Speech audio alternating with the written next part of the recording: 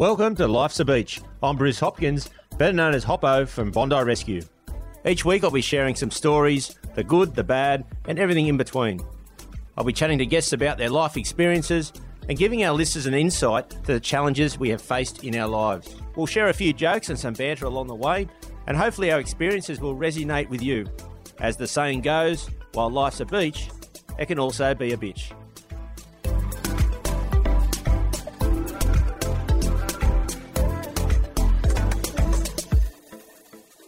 Hey everyone, this week on Life's a Beach, we have an absolute ocean paddling legend in the Beach Shack, and he will tell all his stories from over the years and his paddling adventures. Dean Gardner has won 9 times the Molokai Ocean Ski Race. He's held the record for over 20 years, which only just recently got beaten. Now let's sit back and listen to Dino's stories.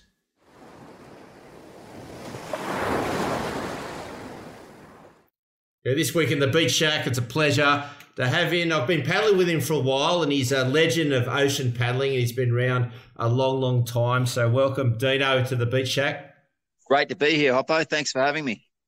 Well, mate, you were over in Perth when you grew up. Were you born over there?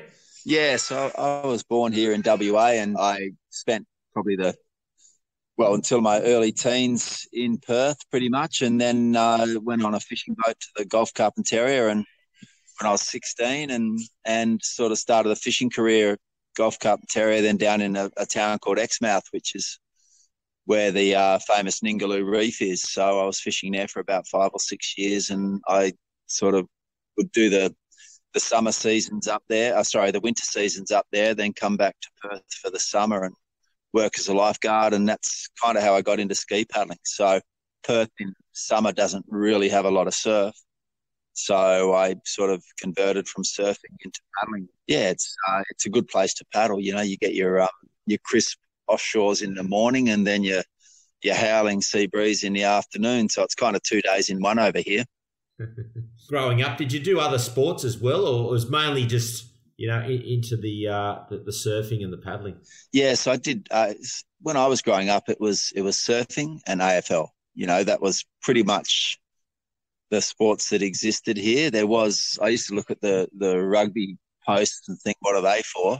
There was a fair bit of soccer going on, but the rugby codes were very small. And, the legends of the day were the guys that could kick a footy really well and surf really well. So they were sort of the idols, when I was a kid, for those sorts of people. And I got into the clubby stuff a little bit later on than most. Then I had my own idols out of that group as well. So, but yeah, fantastic. I enjoyed the winter playing footy and surfing, and then the summer doing some paddling stuff and surf lifesaving stuff and surfing. And Western Australia is a very, very unique place in that you can go north and go to the desert regions and surf the desert regions, and just a few hours south of here you've got classic cold water big waves and unbelievable beaches. So it's such a diverse place to live.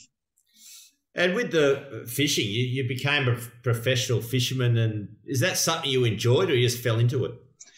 I definitely enjoyed it. I knew I wanted to do some sort of work on the ocean. Initially at school, when I was enthusiastic at school, my desire was to become a marine biologist, but I realised I wasn't smart enough for that, and nor did I want to spend the time that required to get to a certain level and of doing that sort of thing. And I guess it was more the field work in that field that interested me most. So I just thought, fuck it, I'll just go to the field work.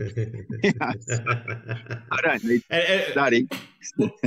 Was it like a tough environment back in those days? They were out in the boats, and I can imagine the fishermen I know, they're pretty rough and rugged. Yeah, it was. The Gulf Carpentaria was. I was 16 when I was up there. So, and I look at my son today, who's just turned 17. I think that I was pretty young to be in that environment, and it was a sort of place where a lot of people were trying to hide from something. So there was that element of rough nut up there, but there was some very, very genuine, nice people too. So it was pretty good. But when I moved from the Gulf down to Exmouth, I really enjoyed the life a lot more because we weren't on the boat the whole time. They were more 1 day, 2 day trips, sometimes a 4 day trip. And we fished at night. So you had the days clear and we'd pull up at some islands offshore there and go surfing. And I really enjoyed that lifestyle. It was tough though, because you don't sleep much and you're kind of in an environment that is quite tough. So not sleeping and doing a lot of physical work sort of wear you down as well. So did you think, looking back in hindsight, you think that experience helped you in life as you got older? I think being in that environment gave me a very good work ethic because you had to work. And if you didn't work, the job didn't get done. So I've always sort of used that philosophy with everything I've done. If you don't work, you don't get the job done. So you don't get the rewards. So, and I think that applies to sport as well. So, yeah, so being in that environment was definitely good like that. I don't think I could have stayed in that.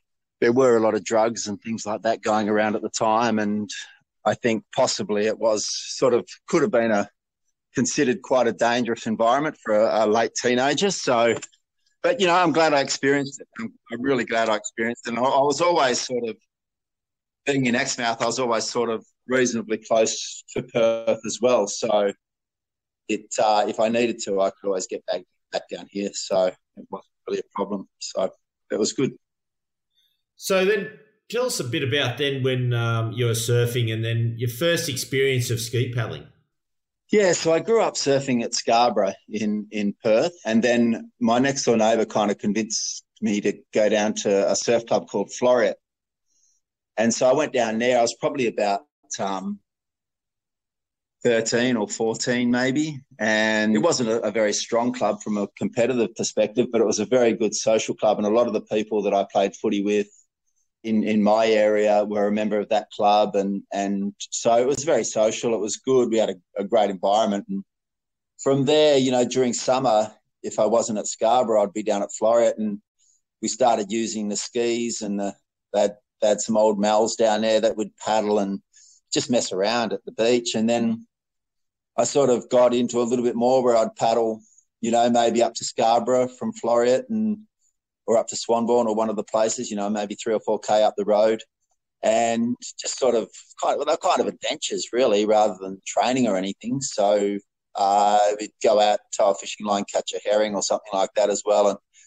And so it was just good fun. I'd spend a summer doing that and go back to school. And then I got into the fishing industry and coming back in summer, I started doing the competitions a little bit more, and I moved to a stronger competitive club at City of Perth, and they had a very good program in place under the guidance of Rick Turner from a training perspective, and I took on sort of his philosophy with regards to training. He was a very good swimming coach, and I pretty well applied his swimming sessions to ski paddling, because at the time I was just doing the surf lifesaving surf club races, which were roughly, say, 2.5, 3 minutes long, which I think, was equivalent to a 200 or 400 metre swimmer, which he was very, very good at coaching.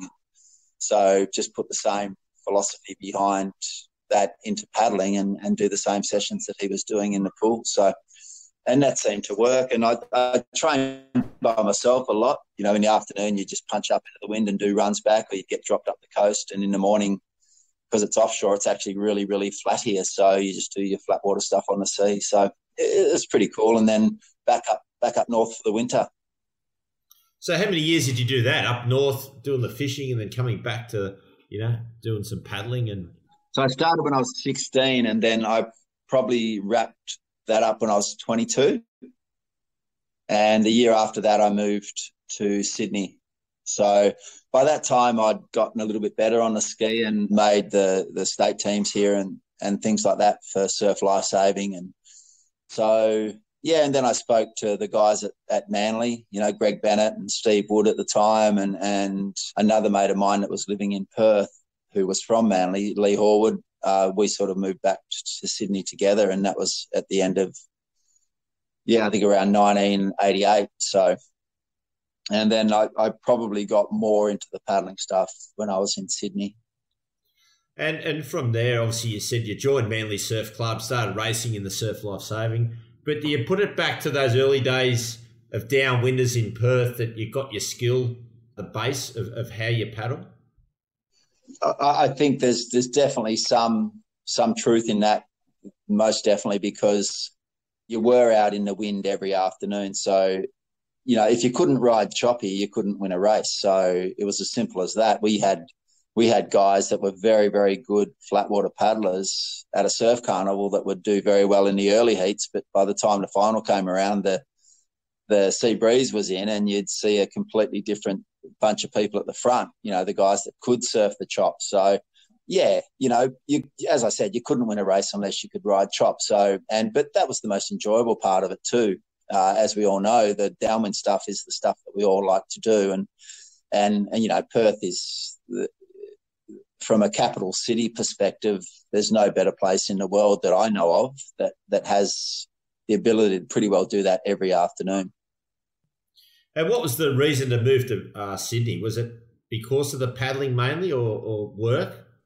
Yeah, so I'd sort of made the decision because the fishing industry at the time was in a real slump. Like, the areas had been overfished and there was too many boats fishing certain areas. So they were starting to implement management programs that were cutting back the boats. So there wasn't a great deal of money in being a fisherman. It was more the lifestyle and the fact that I was in a remote region and I could do all the things that I really like to do. And I love the sea. I love the creatures that live in it. I love all that stuff. So, and I got to see all of that firsthand, which was pretty amazing. But I knew I couldn't continue that lifestyle because it would kill me. And I wanted to do sport. I wanted to try and be the best I could at something.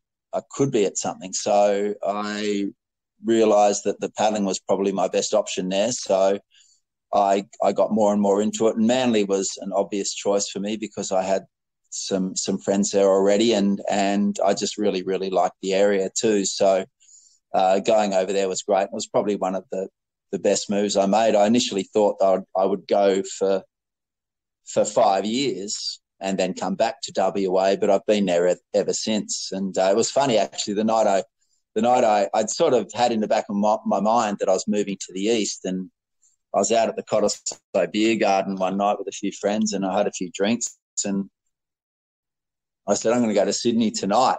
I got home, borrowed $300 off Mum for a standby ticket. You could buy standby tickets back then, and got on a plane that night, and I was in Sydney the next day. So, and I've been there ever since. So, yeah, but, you know, I'm very lucky with my stuff, with Ocean Paddler and 2 years of COVID that I do now. And with this event, the Doctor event and WA Race Week, the Straw and Partners WA Race Week coming up in the next couple of weeks, I'll get to see, you know, all my friends again in Perth, and it's pretty neat. And I just love being here. I love the climate. I love everything about WA. Well, mate, with the joining Manly, you've joined probably in an era that had some of the best paddlers and Ironmen at that time, and you would have been in some really good teams in that era. Yeah, that was one of the reasons too, is when you're doing clubby stuff, for those that have never been involved in surf lifesaving, it's your personal stuff, your individual races, but it's even better when you get to team up in the ski relays and the double ski and the Taplin relays with club mates and win those things as well. So it's pretty special. And during that time, Manly was winning the point score at Nationals too. So that was a very, very special time for the club. We had all the best swimmers, or, as you said, all the best Ironman, all the best, not all the best ski paddlers, but a large bunch of them. And just going to training every day was like racing every day. You'd turn up at training and you'd have all the top Ironmen on the line, all the top ski paddlers from the area. Not only Manly, but a lot of the other clubs used to train with us as well. So even the North Bondi guys used to come over and train with us sometimes. So it was pretty full on. It was really good. And then when did you start the longer distance racing? Because there wasn't a lot around back then. When it was mainly just, you had to be in the surf club to paddle skis. And when did you discover some longer races? Yeah, so I'd done a few over here. They'd run a couple in WA, 1-2 Rottnest when I was about 15, and the Avon Descent, which is quite a famous river race and things like that. So I've done a few distance races, but you're right. There was no real program of ocean racing like there is now. But it was kind of, I was still in WA at the time, and Grant Kenny had won the Molokai race, and somehow that filtered down to me in WA. You know, this was well before internet and all that sort of stuff. So, and I thought, you know, wow, that really grabs me. The fact that you paddle from one island to another is kind of what is very, very attractive about our sport, is doing those crossings and being out in the environment. And a lot of our races are not about the people around you. They're about how you effectively use the water. So, which kind of interests me as well, because by that time I knew I was not too bad at riding chop. You know, I always found that I could, if I was at the back of a ski race, I could always come through and get to the front of the ski race by the time we hit the shore. So I knew that I had that skill to be able to do that. So, what Grant had done over there sort of really inspired me, and I pretty well went to Sydney, and that next year I was doing Molokai, and I've pretty well done it ever since. So, and I mean, you had a lot of success over there. I think you won 9 Molokais, I think. So you've had plenty of success. And what do you think that's from, the success in the long distance? Do you find you paddle better the longer it is, or than what generally it's a sprint race? Yes and no. I find that I think I'm lazy, so I try and find the easiest way to cover the distance. And maybe that's why I just got better in the runs, because I realised that if I turn the boat slightly to the left, I wouldn't have to paddle. So I guess that's one thing. But I loved the sprint racing when I was doing it. I really enjoyed it, and I had a fair amount of success in that as well. So endurance, and I don't mind hurting myself over an extended period of time. And I think that might come from the fishing days where you're up all night, you know, carrying prawns around and lifting stuff, and you didn't sleep much, so you're always tired. So the tired and hungry and thirsty stuff never really bothers me too much. I think I can get through that pretty well. So, and then obviously a Molokai that has a nice east wind blowing, you know, up to 20 knots is just a fantastic environment to be in. And you're not thinking about the finish line, you're constantly thinking about the next run to catch. And if that was a flat water race, you're thinking about the finish line. So just being open, clear about catching the runs and not filling it with other rubbish and worrying about people around you. Well, mate, I wish I could get lazy and catch the runs like you do, because I'm flogging myself every time you come up near me, and then you just keep going. I get some great runs, and then you just keep going and pull away. So I need to learn a bit more. Yeah, but it takes just a little bit of time, Hopper. You're going pretty well, mate. Mate, who do you think was your toughest competitor in the Molokai? Yeah, so over the years, a lot of people have compared Oscar and I as the rivals in Molokai, and that has been the case at quite a few of them. But over quite a number of years there, Herman Chalupsky, so Oscar's brother, was definitely one of the toughest. And then if it was a flatter race, then Lewis Laughlin from Tahiti was very, very good. Obviously, the Australian guys like Tim Jacobs and Clint Robinson, Marty Kenny, Grant Kenny, you know, there's a whole host of people that you can put in a list there. But the Chalupskys and Lewis, and then some of the Hawaiians themselves, in Nalu Kukea was a very, very good paddler, but was constantly suffering from shoulder injuries, which was a real shame, because I think him and more recently Pat Dolan are the two that probably could have won the race for the homeland, you know, which hasn't been done since the race started. So that would have been pretty neat to see one of those guys get up on the top as well. So, but there's been so many really good South Africans, so many really good Australian guys, and then those two Hawaiian guys and other Hawaiian guys as well that have been always featuring in that top group. So it's been good. It's been a good period over there. It's you know, I remember the early days when I first started going over there. It was just such a great feel. We'd all the Australians would stay at the same hotel, and you know, guys like Barry Bennett were still doing the race then, and you know, it's a shame he passed away recently, and There was a really, really good crew of Aussies going over and doing the event. Now, back then, the skis weren't that, they're more the spec ski that used for surf life saving, and then gradually they changed a bit. Compared to the day what we ride, do you wish the type of skis today were around when you were racing back then? I'm pretty proud of the way I went back then on a spec ski. I was fortunate to be able to hold the record for 24 years basically on a spec ski.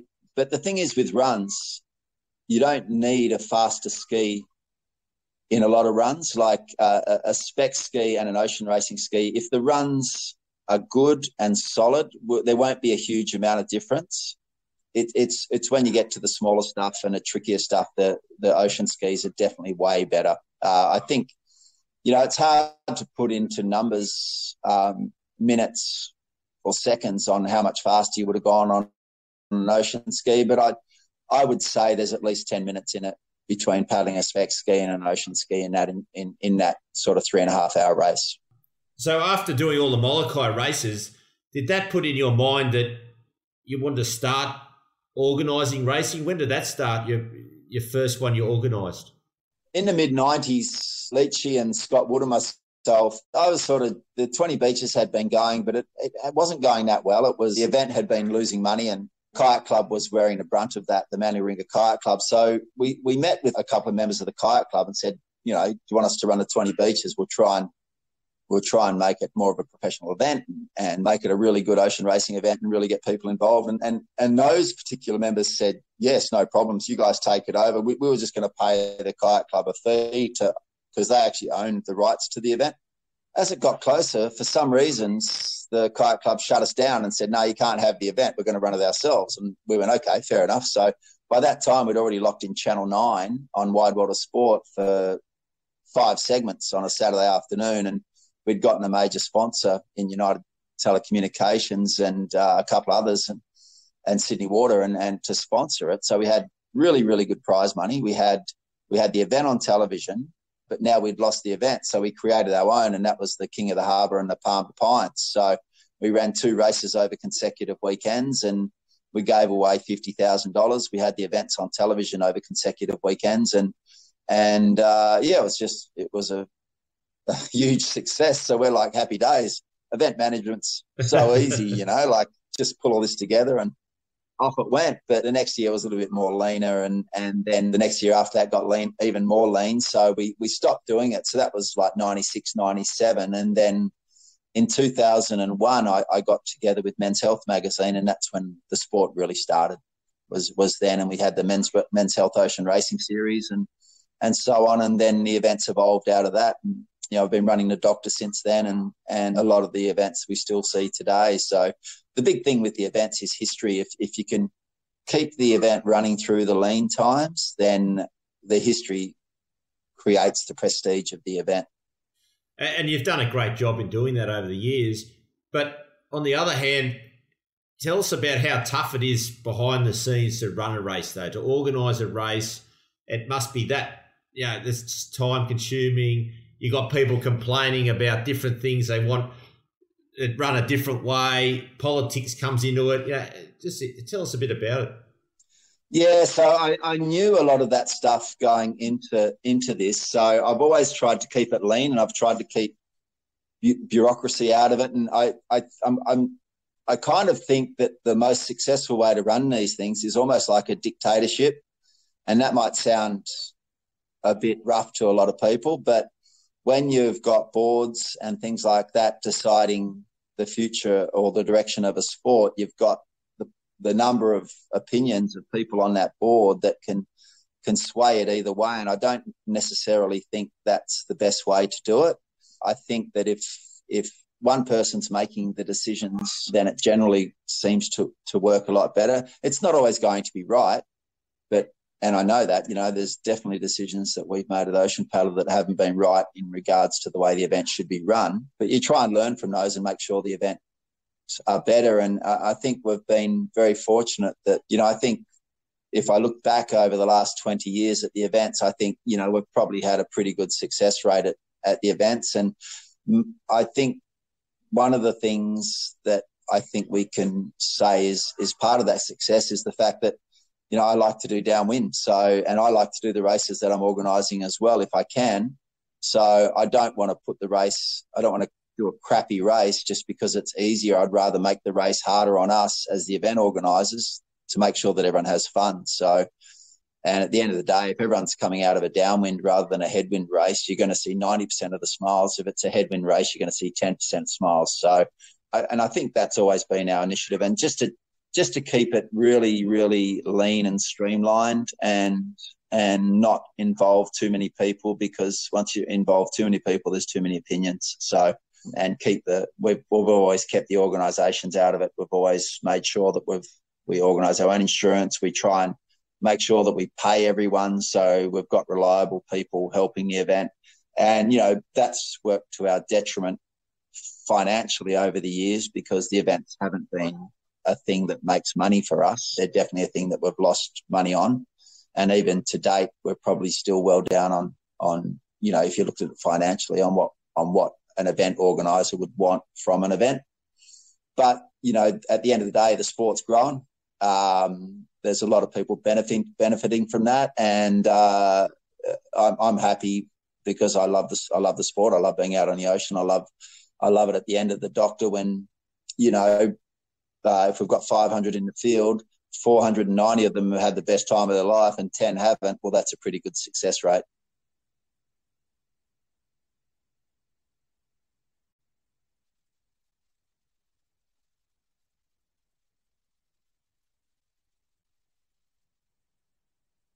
I remember one event, it was at St Kilda in Melbourne that we're putting on for Men's Health, and it was a ripping westerly straight across the bay.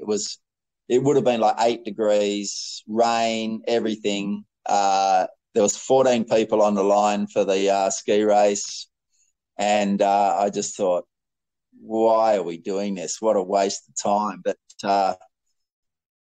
I guess every little thing like that sort of contributes to the success of the sport at some point. You know, out of that 14 people that were on the line, you know, they might have said, well, actually, it wasn't too bad. We went out and back, we caught some runs, and it wasn't too bad. So next time we do it down there, we have 18 people on the line. So it's you know, and that's been the case since we started. The first doctor we probably had 35 people in it, and then we had my cousins and my brother-in-law's cray boats, and we used to fill those up. So we'd have 60 or 70 skis going over to Rottnest on Nose.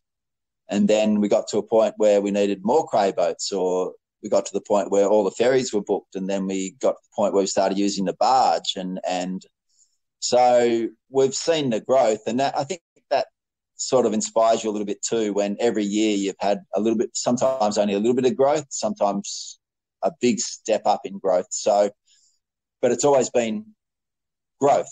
You know, we've never seen years go backwards. So I guess that's really important at the end of the day. So it's amazing how many people are paddling now. That you see years ago, if you saw a ski on a car, it'd be once every blue moon. But now you're just seeing every traffic light, there's an ocean ski on a car. So sport's definitely getting better. Oh, absolutely. And there's some good groups around Sydney. There's some good groups in Brisbane and Gold Coast and down in Melbourne. And it's fantastic that all these people are getting into the sport. And I think the manufacturers have done very, very well in building craft that are more accessible to people. So the perception when I first started doing this stuff was that you needed to be a champion surf lifesaving competitor to sit on one of the things. And that was probably almost the case too, but it's changed a lot since then, where anyone can get in and pretty well sit on a surf ski and go for a paddle if the surf ski is fat enough and stable enough for them to do it, which has a bit of a detrimental side too, in that some people probably aren't ready for a doctor style race, but believe they are, and they can put themselves in an element of danger. So I guess the safety equipment's very, very important, and we try and promote that as much as we can. And it is good with the safety equipment because everyone pretty much, wears a life jacket now. I remember back in the day, no one ever wore a life jacket. You probably got bagged if you did put one on. But these days, everyone's out there paddling in it. So the safety element is a lot better. Oh, 100%. Like I'd do Molokai in a pair of sluggos and a drink bottle between my legs. That was my hydration. And you'd come off the race and you're burnt to a crisp. But, that was just the way we did it then. And Grant, Marty and myself, who did a lot of those early Molokais, Brad Kane and Lats Rollings and stuff, we'd all be standing around that night going, oh, how sunburned are we? We're just idiots. Wouldn't even wear a rash vest. We could barely talk. The lips were so chafed, and then we'd just be complaining about how sunburnt we were. But it was that was just the way it was back then. But now, yeah, you're right. So, the important things are a leash and a PFD. And if you've got those things on, you're pretty covered, so you're going to be able to float. You're going to be able to stay connected to your craft, which is really important. So tell us now about you're running events and it was all going along. You had your lean years, you had your good years. Then Shaw and Partners came along. Now, did you think you had the vision that where you wanted to be with the sport, which is pretty much getting there now? Did you believe, though, that this sponsorship could take it to the next level when you first came involved with Shaw and Partners? Yeah, so to be quite honest, I was probably we'd stopped going out to chase sponsorship because it's too much work. You spend too much energy doing it. So we were just running the events basically off the revenue that the events created. We have had very, very good support from a couple of people since we started, and Fenn is obviously one of those. But the other one was Thorst, which were good mates of mine, the Bird Brothers from WA, and their company Paramount Safety Products. They got on board right at the start, and they've helped us pretty well the whole way through as well. And then we've had sponsors intermittently over time that have given us money here and there. And then we've had sponsors that have promised to give us money and they never did. So we've, gone down a hole a couple of years there where we were supposed to get a certain amount of money off different sponsors and they never fronted with it. So I was on the beach at Molokai, 6 years ago, and Earl from Shaw and Partners sponsor, it was just another sponsor that had come along and said, I want to sponsor your events. And I'm like, I was pretty cynical about people coming up to me and saying, I want to sponsor your event. I'd been down the path where, oh, yeah, we'll give you this, and this. And when it came to the event season starting, oh, no, we'll just give you a hat. It would give you a couple of hats, to wear. And so just got to a point where I was very cynical about sponsorship. Earl came up to me on the beach at Molokai and said, I'd love to sponsor your event. I went, yeah, okay, no worries, great. He said, get in touch with me when we get back to Sydney and we'll talk about it. So I got back to Sydney and I never followed up because I'd done that a million times already. And so Earl actually, thank you to his credit, followed me up and it's been, they came on in a small way initially and then it's just grown every year. And if you know Earl, he likes to do things big, So if there's a Liberace in the paddling world, Earl's it. So everything's big and everything's a lot better. But the generosity and the support is what you see at the events is just the tip of the iceberg. And there's a lot of people benefiting from Shaw and Partners, Earl Evans and Alan Zion's contribution to this sport. And we're forever grateful for that. And I think a lot of people should be, even those that aren't winning the prize money at the front end of the field. There's so much benefit that everyone gets because these guys are involved, and it definitely helps the exposure of the event. It definitely helps the athletes stay focused on doing these events, and it makes it just that little bit easier and harder for us to run the events. So it's good though, man. It's all positive. And you were saying with the doctor, and you are over there in WA now in Perth because the doctor is coming up over the next week or so, and there's a whole lot of races. There's a whole race week that Shaw and Partners are putting on. So tell us a bit about the race week. Yeah, so the race week came from, we'd had a couple of events midweek and the weekend before in the Fen West Coast downwind and the Triple S events, the Ben Hewitt Triple S events out of City Beach. So Earl and I were actually at Hood River, and that's a whole week of downwinding and fun over there in Oregon. And we said, why don't we just create the same thing in Perth? And sure enough, so it just sort of grown from there. So we had the bones were in place, if you like, and then it was just a matter of putting the flesh around it. And now it's got tons of flesh around it. It's actually quite a big fatty. So it's turning into a fantastic event. And I think, we're sort of pretty committed to keep it going. I think I'm just about at the end of being able to manage this event myself and with Yanda and our team at Ocean Paddler. It feels like it's getting to a point where proper event people need to do it, but we'll keep going as long as we can. And we get great support from obviously Shaw and Partners, Earl and Alan, and also Brittany, who works in there as well, is just absolutely fantastic. So a lot of the stuff gets done, and you're just like, wow, how did that happen? But it's all the fluffy stuff. And I've always said to Earl that I'll run the event, you do the fluffy stuff, and he's very, very good at the fluffy stuff, and I just try and be the best I can at running the event. So it seems to be working pretty well. I believe this week looking at the weather now, it looks like it's going to shape up pretty nicely so far. So yeah, I mean it's a great week, and it's you had a cut off at 500 for the doctor for this year. What is there potential to get bigger, or that's the limit? You won't be able to go any bigger than that. No, there's definitely potential to go bigger. The reason we set the 500 cutoff was because we didn't want people entering and then calling us a week out from the event asking how they're going to get their ski to Rottnest.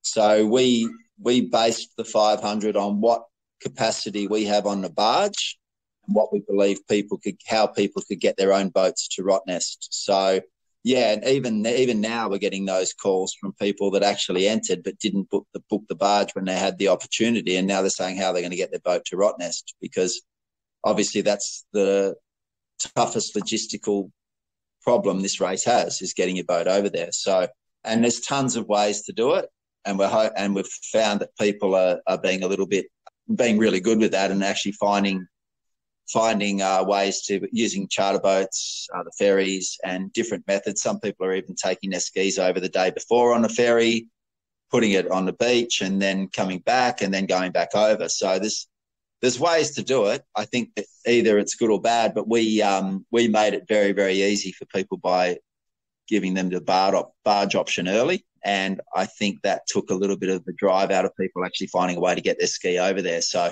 that a lot of people are doing it, and a lot of groups have charter boats booked and things like that. So it's starting to work out. So my advice in the future is get in early and try and book a charter boat for a group of 15 or 20 of you, and get your skis over there yourself. Then you can leave when you want.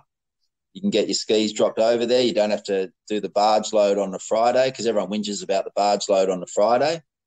And it's a long day for them, but it's a longer day for us, who are the people tying all their skis on. So find a way to get your ski over there. Most West Australian people should know someone with a boat. Get your ski over there that way. Mate, with the doctor, have you got one tip on who could potentially win it? Or the internationals will be down paddling this year. Is there a standout? Yeah. I think we're very fortunate. We're going to see. I believe in the men's, there's probably 6 or 7 guys that have the ability to win this race, and I think in the women's, there's 3 or 4 that have the ability to win the race. So it's going to be very, very interesting. In the real category, though, Hopper, the over 50s, there's obviously, it's the most competitive one. It's the biggest field. That's the real event. So there's a number of guys that can win that one too. Yeah, I know, but it's the most competitive. I keep turning up, hoping you guys will just drop off, but you never do. You keep turning up. I think I'm the first to go over the waterfall into the 60s soon. So. But you're still up there in the open, so the 60s have got no hope. Well, mate, you've also started up, Ocean Paddler, and you take a lot of groups, and you've also now got Manly Paddle Club. So for people out there wanting to start and get into paddling, what's your advice? Yeah, I would. So Mitchell Trim and I started Manly Paddle Club, and it was just to get people into I'm passionate about ocean paddling. Quite often when people learn to paddle, they learn to paddle in a flat water environment, and they learn all that flat water stuff. And I think there's a big difference between learning to paddle in a flat water mode, like a K1 sort of mode, and learning to paddle a ski. I believe the strokes are very different and the mindset's very different as well. So we started Manly Paddle Club to get more people into the sport. Obviously, there's a lot of people that live in Manly that can't store a ski because there's a lot of apartments and things like that there. So the option there is to come down and use one of ours and get them out. And given that Manly's pretty close to the entrance to the heads, we can get them in some bouncy stuff pretty early if they're capable of doing that. And then we want to take people all the way through to the point where they're actually coming over and doing these races. So our goal is to teach people how to paddle in the ocean and learn all those little things that both Trimmy and I know a little bit about, and try and give them a shortcut into getting out here and doing this race. Well, mate, also I do a bit of paddling with you, your sessions that you do. And I just want to ask the question, you always give the session and then you get some guys will be off on their own, going the wrong way. And how frustrating does that get for you? Yeah, you see it in races all the time. So if there's not a set start line, we saw this in the 20 Beaches debacle about 6 years ago where there wasn't a set start line, so people just kept paddling out to sea. It's very frustrating. You tell people to stop paddling, but they just keep paddling. And I see it when we do downwinds. It's the most frustrating thing when I do downwinds is people believe the further you paddle out to sea, the better run you're going to have to the destination. But all you're doing if you're paddling out to sea is teaching yourself to get washed into the shore, so that you're not teaching yourself how to ride runs. Runs are about taking off, cutting back, cutting across, moving through the water. They're not just about going straight down the face of a wave. So it is very frustrating, but we try and teach that on our trips and when we do that sort of thing. But there's always one, and we'll see it in the doctor. And we saw it at Bondi the other week when I gave the race briefing. I said that, one of you here are going to end up on the rocks, and they all laughed and stuff like that. But sure enough, 3 people ended up on the rocks that event, and you just see it. It's just a natural thing, and people tend to be a bit of a sheep when it comes to the paddling, and they just follow the person that's in front. But I can tell you, just stop for a second, have a look around, and you might actually find a better way to do it. And also with catching runs, do you think it's a feel for it, or you're looking for the runs? Both. Yeah, so you can actually feel it happening and you can actually see it happening as well. So, and for the really good guys, they can see it happening well in advance, kind of like a 3-move chess move, so you can see it. You can see what's going to develop in front. Anything that's significantly higher or lower than the mean plane of the ocean is going to create something that the ski can fall into. So if you start thinking like that, and it's not just one-dimensional from the same way the wind's blowing, then you start looking for the other things that are happening on the water as well. And is it keeping the speed as well, but not getting stuck in that trough and really slowing up and trying to rate up again, because it takes that bit more energy? Yeah, 2 things is direction and speed. So you want to be moving like a surfer. You don't see a surfer gently stroke into a wave when he's about to take off. He's going frantically paddling into a wave to catch it. So you need to be moving through the water to be able to catch the wave. So that's key. And it's also the direction your boat's pointing to. So if you can get it as 90 degrees to the angle of the wave as possible, then there's more chance of catching it because there's less resistance. Well, mate, it's been it's great having you in the Beach Shack. It's good talking paddle stuff. I'm pretty passionate about paddling myself and enjoy getting out there and paddling with you as well, and also racing against you. It's always good fun. Now, mate, at the end, I do my 5 fun facts. So I'm going to throw some questions at you, and you can answer them however you want. Favourite takeaway food? I'd have to say sushi, I guess. Yeah, that would be my favourite for sure. I probably eat that 4 or 5 times a week. Favourite childhood memory? Favourite childhood memory is a West Australian thing, and that was every school holidays I would go down to Denmark, which is in the southwest of WA. That was where my dad was born, and we used to go down there, and the beaches down there are sensational, and fishing and all that sort of stuff. What's your favourite drink before a paddle? Coffee and water. Simple as that. I don't believe in anything else, so I think they're the two key ingredients. The best thing about Perth is the climate. I love the Mediterranean type climate. Very dry. It's not humid, so if it's a very, very hot day, you just sit under a tree. It's nice. If you're a DJ, what would your DJ name be? Well, my name would have to be Chop, because it's always been Chop from the time I was 5 years old. So I'd be DJ Chop. DJ Chop sounds very, very good. Well, mate, Dino, it's great having you in, mate, and having a chat. And good luck with the doctor and the week coming up with Shaw and Partners. And good luck in the races. I'm sure you'll get out there and have a few races. I hope to, yeah. Thanks, Hoppo.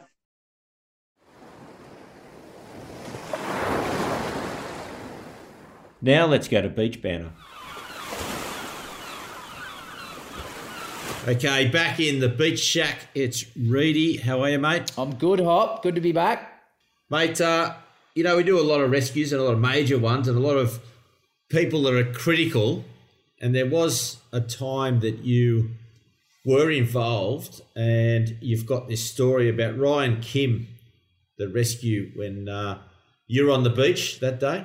I was, yeah. It's probably one of it wasn't probably. I mean, when you watch the episode back on Bondi Rescue, it probably looked like a little bit of a confusing resus, but I guess for us, we kind of knew what we were doing at the time. We just had a lot of other distractions that made it look a little bit confusing, but I'll sort of go from start to finish and try not to drag it out too long. But basically, we had a really busy day. It was probably solid, 4 to 6 foot swell running, still had flags up, but it was really nice and clean, the conditions. So plenty of people down there, 30-degree day. Everyone wants to swim. So 2 sets of flags. And on those sorts of days, we had the jet ski in the water. The jet ski is just so versatile that it can get to places really quickly when there's a little bit of swell, and when we can't probably get out as quickly on the board if you have a situation like what happened. And, having the ski in the water that day, I'm 110% sure that saved that guy. Ryan is his name, Ryan Kim's life. Yeah. It was my turn to change over. Normally when we change over on the jet ski, the person that's about to jump on, he will walk down in front of the tower, but before he leaves the tower, he'll tell the guy in the tower to radio the jet ski and let him know that I'm going to be down there. And it was Maxie, I think, on the ski at the time, and said, Reedy's waiting down there to change over. Come to the middle of the beach when you're ready. So I'm down there standing there, like, no radio, and suddenly the buggy from south comes past me doing about 70k an hour. And I'm just like, where is that thing going? And just as I looked down the beach to see where that thing was going, I see the jet. And the reason I couldn't see the jet ski originally because the flags were so busy, and I was on the southern side of the flags, and the jet ski was bringing the patient in on the other side.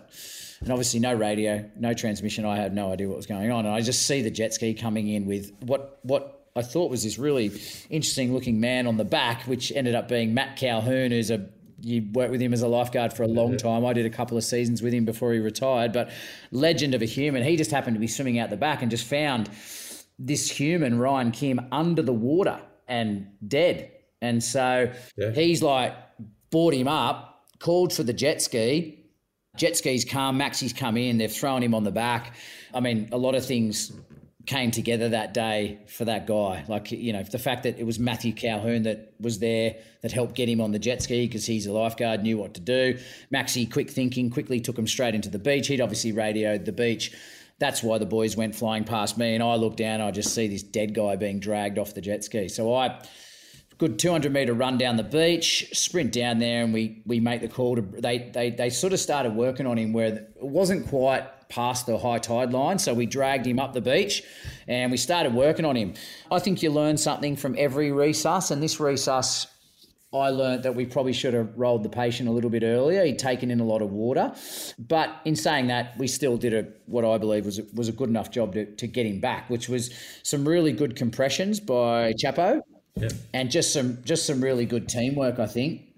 The other interesting thing with that resus was, at the time, we get a lot of members of the public trying to trying to either help out or, just be a part of it. And sometimes it can be a help and other times it can be a hindrance. And at this time we had an anaesthetist who was asking us for all these pieces of equipment while we were trying to work on this guy. And I think I'd put a Goodell in, I can't remember, but he was asking for all these other different airways. And, in that situation, you never want to say to someone with a higher medical degree than you to go away, but we're only trained in the equipment that we have to use, and that's all we had down there. So it got to a point where I ended up having to kind of shove him and say, mate, we need you to move away.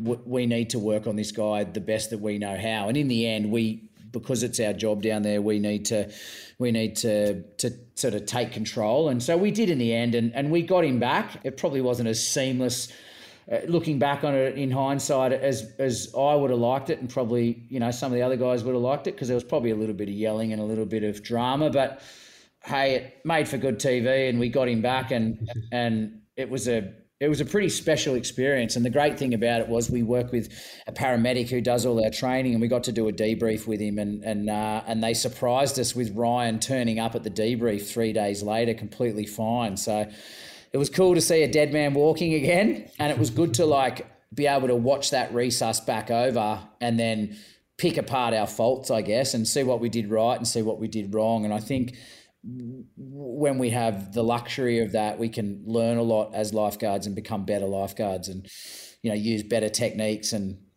stuff like that. So it was a good, successful resus. I was stoked to be a part of it with a good team. Azza Graham, Maxi, Chapo. I can't remember who else. I think there was one more there. Sounds like Karen's home. Yeah, I'll make sure she listens to this one. I love that. That's Cuba having a bark up there. He thinks he's a guard dog. Mate, he's the mascot for the show, isn't he? He's usually in the shack. Yeah, he's usually running around the shack, mate. I didn't want him to come in today. I'm a bit allergic to dogs, but look, I think being a lifeguard on Bondi, the fortunate thing about it is, and you're like a relic down there. You're like that old anchor under the sea.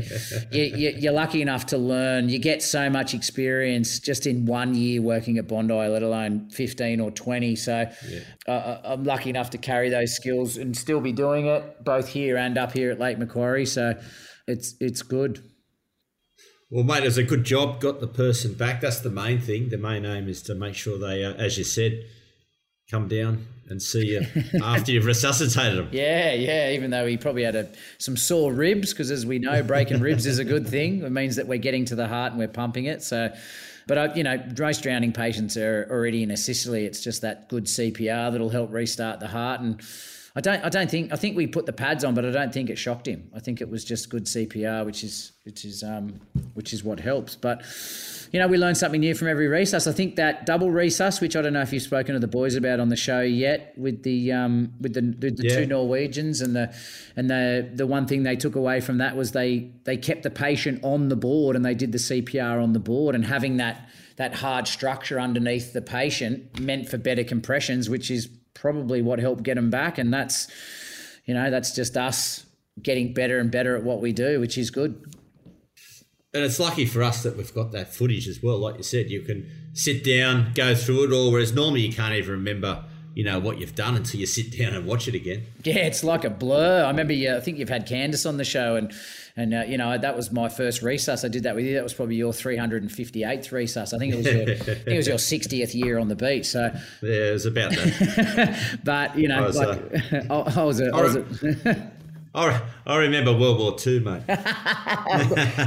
Doesn't surprise me. I reckon you were around for World War One. My helmet's starting to wear away. The year you were born has a BC next to it, before Christ. But I remember that resus with Candace. That was my first one, and I remember I kept dropping the Goodell airway in the sand every time she'd vomit, and I'd drop it and I'd have to keep running down to wash it out. And it's funny how you grow and you learn from experience, and it's good fun. Yeah. Mate, great stories, and thanks for coming in the Beach Shack, and I'll see you down the beach. Thanks for having me.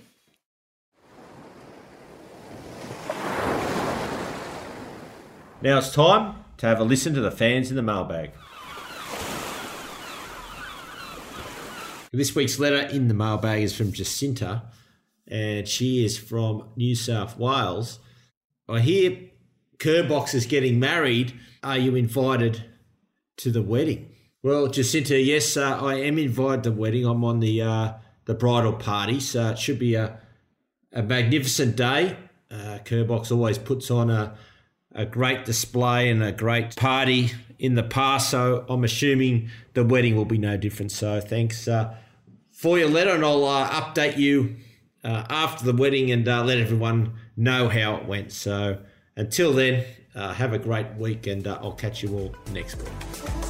Thanks everyone for listening. Remember to subscribe to Life's a Beach wherever you get your podcasts, and hit us up with questions, comments, or follow us on our social media channels, which you can find in our show notes. That's it for today, beach fans. Stay safe and swim between the flags.